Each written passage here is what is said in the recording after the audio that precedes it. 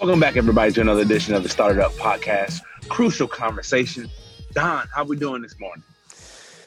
We're good. Yesterday, I turned a corner. Yesterday, good things happened. So, Really? Yeah, I mean, there's always a lot of memes and like things that like when you're running something, it's that scribbly line of like, this is great or this is awful, or I'm not going to make it to the end of the month financially and we're going to be awesome. I'm not going to like gloat because every dude today brings a new challenge, but yeah, Yesterday was extraordinarily good. And you probably went through a range of emotions, right? Yes, of course. Yeah, right. In fact, I was walking to a meeting and feeling somewhat confident about it. I get a text. I get a text from a major company saying that, hey, sorry, we've mulled this over for probably 9 months, and out of nowhere, like, hey, our budget got approved, and it was bigger sponsorship than I thought. Right. And I hadn't heard from them, and I hadn't heard from them in months. So I walked into the other meeting pretty happy. Just feeling confident, right? So let's talk about our emotions and just and how that actually impacts our productivity. First off, I want to start by saying this or giving this analogy. We should never get too high and we should never be too low at any given time. We should always try to measure ourselves as a level of consistency somewhere in between. And my coach used to say that to me when I was playing football. He said, because there are so many things that happen during a game. He says, you can be up 1 minute and then the next 10 seconds, you could be down by 14 points. Yes. And it's overcoming all of those things. But like, it's the confidence in knowing that like, hey, we're here in this game and the clock hasn't expired. So we just keep doing whatever it is that we do that got us to this point, and we're going to try to make adjustments to overcome this deficit. But he's always talked to us about our emotion because he said thoughts become things. So when you're going through a range of emotions, so talk to me, Don, about a time maybe where you weren't feeling like you didn't feel so confident going into a meeting. How did you handle that? I think this is where having a great team comes in because the former Don Wettrick, the non-business Don Wettrick, the going into, the in education Wettrick, I always felt confident going into a meeting because I had controlled variables. I mean, I had controlled variables. Now that I'm on the fundraising and running a nonprofit, when I don't feel confident, well, heck, you're a sports metaphor guy. You sink into the level of training. So I have a team that will prepare me to go into a meeting to where I don't have to necessarily make it emotionally or performance based. Like, man, Don was passionate about that pitch. I present the evidence. Right. I give them the things that I was prepared for. And because I was laughing when you said, don't get high, don't get too low.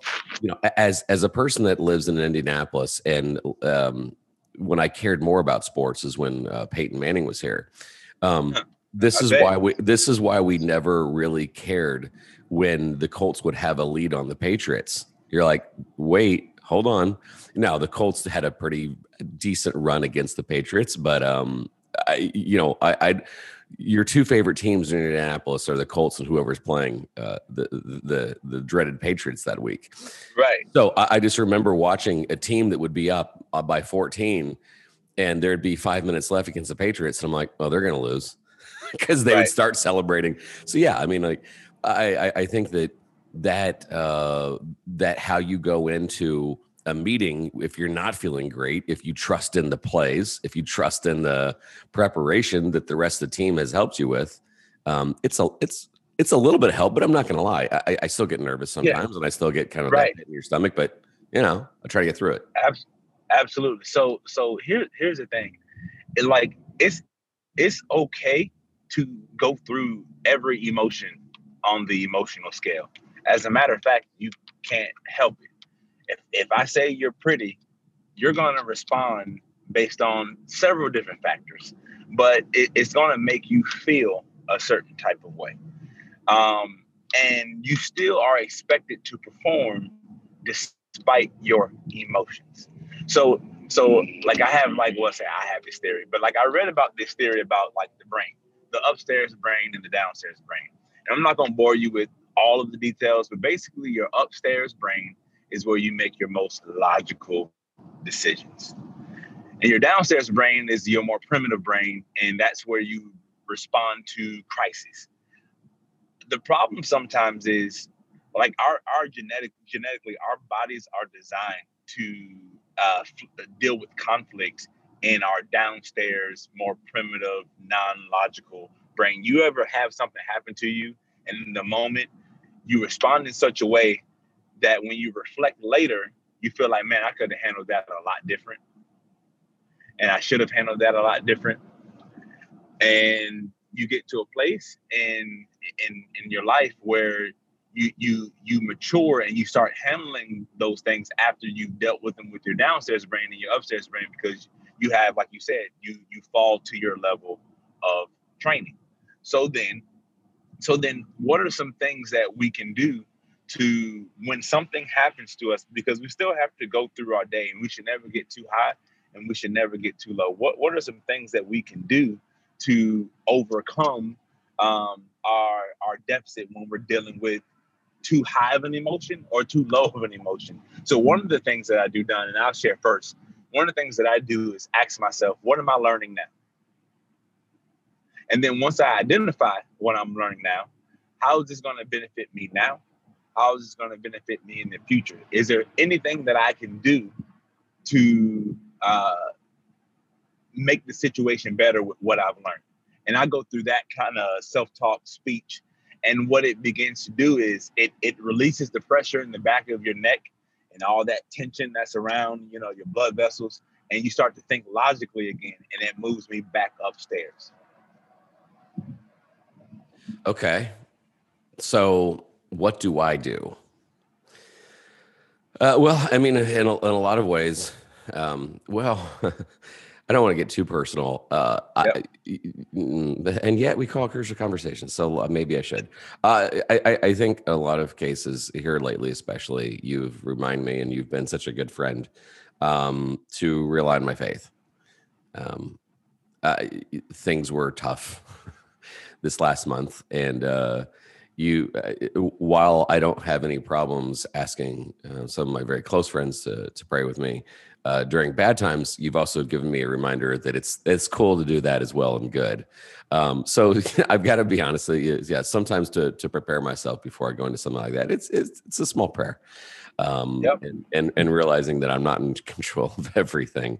That, or sometimes, I mean, going back to the I almost guided meditation as well, and visualizations.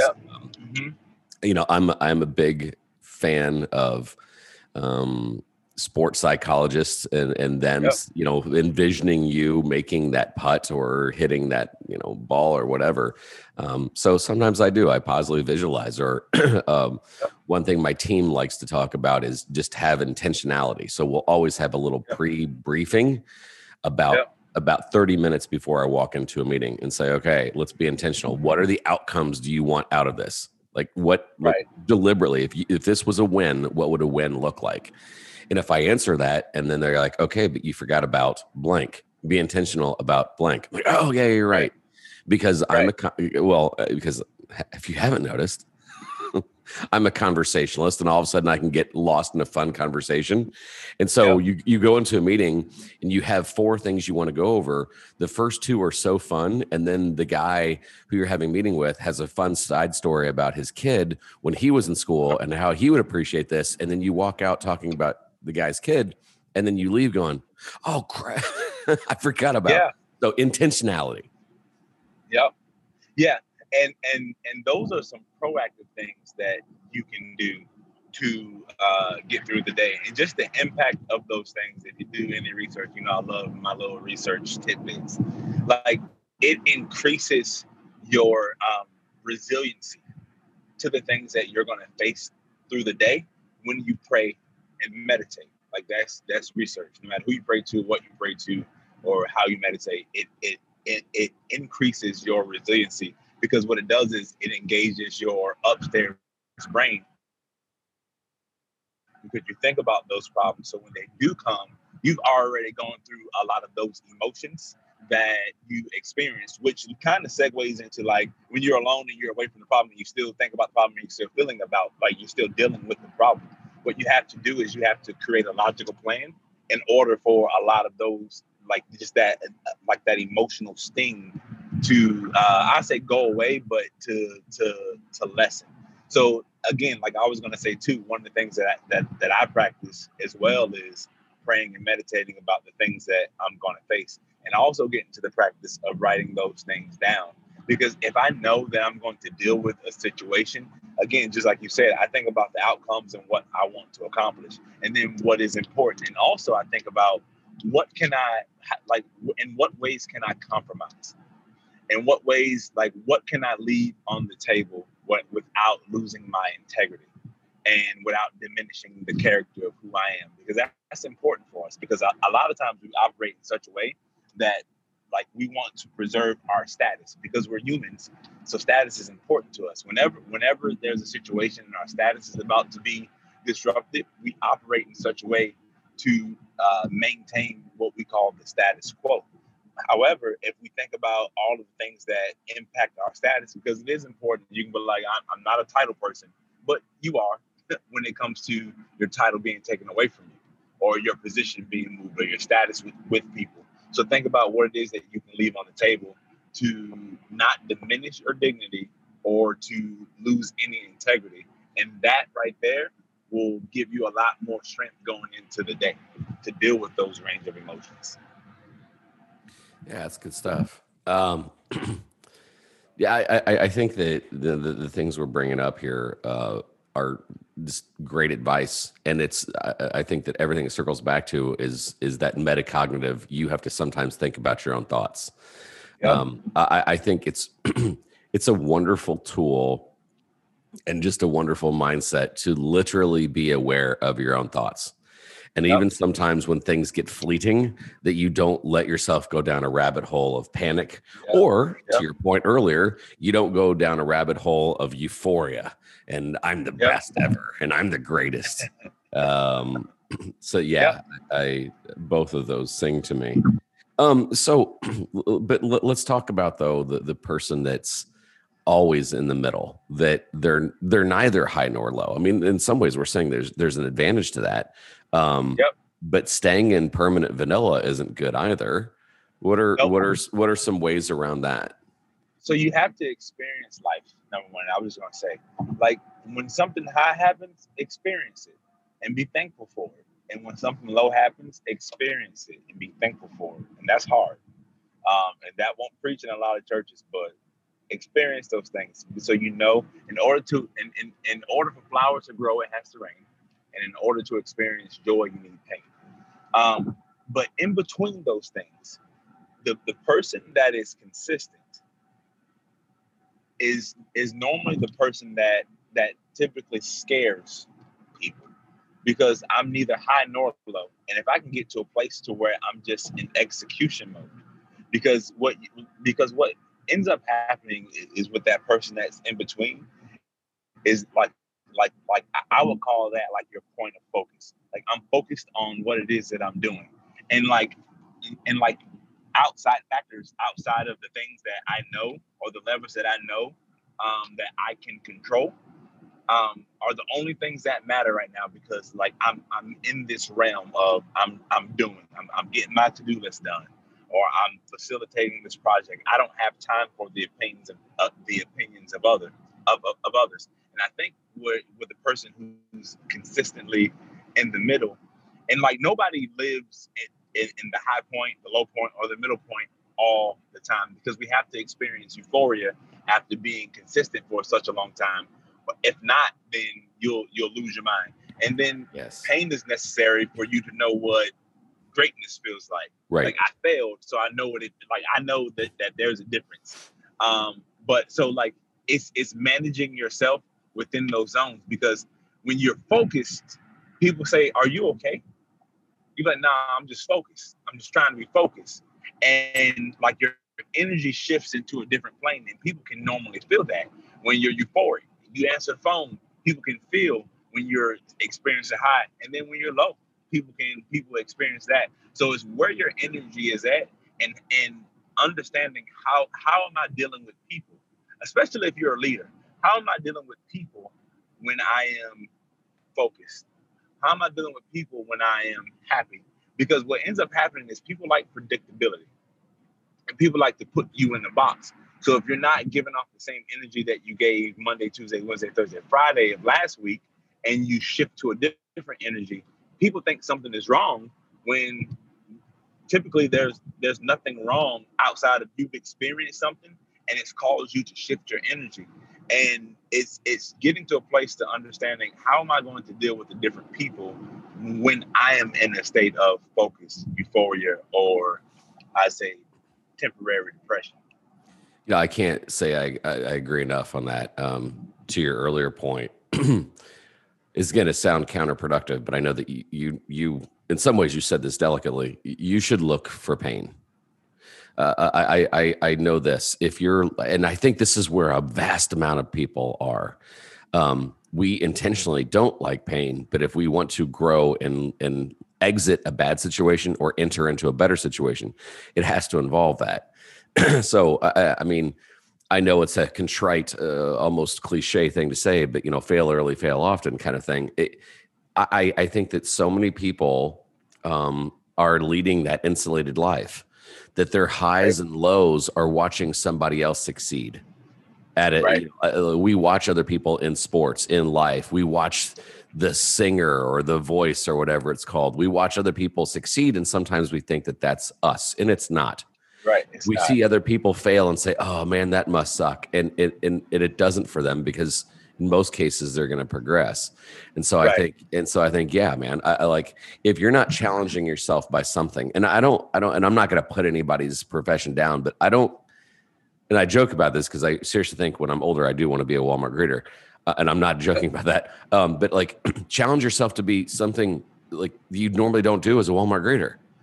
If you know, I've seen people that, you know, do the Amazon delivery thing, and some of those guys just have a panache, and they run up to the they run up to the door, they ring the doorbell in a fun way, or like they have a certain zeal to them, and so if you're pushing the boundaries, if you're challenging yourself, and you know, and even if it doesn't want to be in your job, in your personal life, in your marriage, in your relationships, in your friendships, what are you reading? Are you trying to, I mean, heck, I'm sitting there saying this. I keep saying I don't have enough time. My daughter now has enough guitars that I can pick up one now and start playing. Oh, wow. I keep telling myself I want to do that. But so like, you know, and the, this sucks, or I want to give up. Like, it's really good for you to experience adversity. It just is. Because when you come out of it on the other side, it feels really, really good. Absolutely. So I think today that we've learned, never be too high, never be too low. When you're in the middle, it's all in how you deal with the world around you, and you need all of the emotion in order to develop with who you are and where you're going in life. And we should embrace adversity and look at it as a positive thing, because that's the thing that's going to cause us to grow the most. Yeah, I like that. No, take us Very out. good. There you go. All right, man. Well, Jamal Crook, this is Don Wettrick. Gonna go find a challenge so I can find those opportunities everywhere. We'll see you.